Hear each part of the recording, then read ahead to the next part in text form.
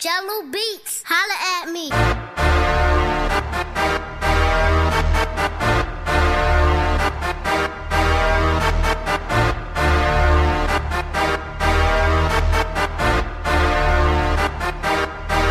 E a resenha dos amigos que ela se diverte, faz loucura na noitada e no outro dia esquece. O bonde dos neguinhos ela chama de cafajeste. Ela joga nós na parede e nos enlouquece.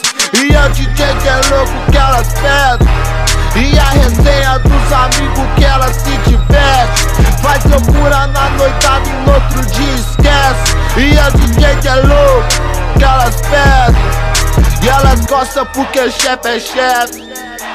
É cada bebida louca que a minha mente fede. Chama elas pro barraco e acontece vários mete-mete.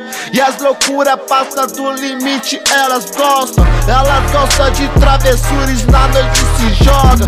E os bichão tá solto, e é melhor se segurar. Nosso papo é bruxo, elas vão gamar. E é o DJ D.LOKO que elas pedem. E a resenha dos amigos que elas se divertem, faz loucura na noitada e no outro dia esquece. E é o DJ D.LOKO que elas pedem. Que elas pedem. Que elas pedem.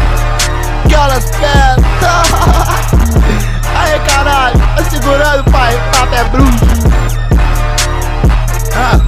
Sou perverso mesmo e meu papo é bruxo. Eu solto a voz e olha que nem sou músico. Solto cantada diferente, ela cai é fato. Ela me olha, me beija e me puxa pro quarto. A noite é nossa e eu quero te pegar bem gostoso. Se eu não te dar um troco, eu não chamo D.LOKO.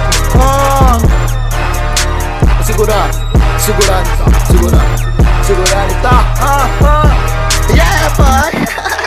E é o DJ D.LOKO que elas pedem.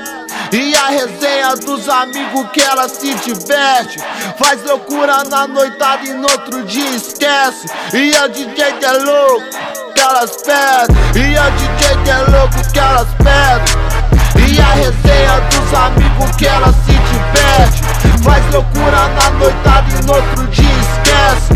E é o DJ D.LOKO que elas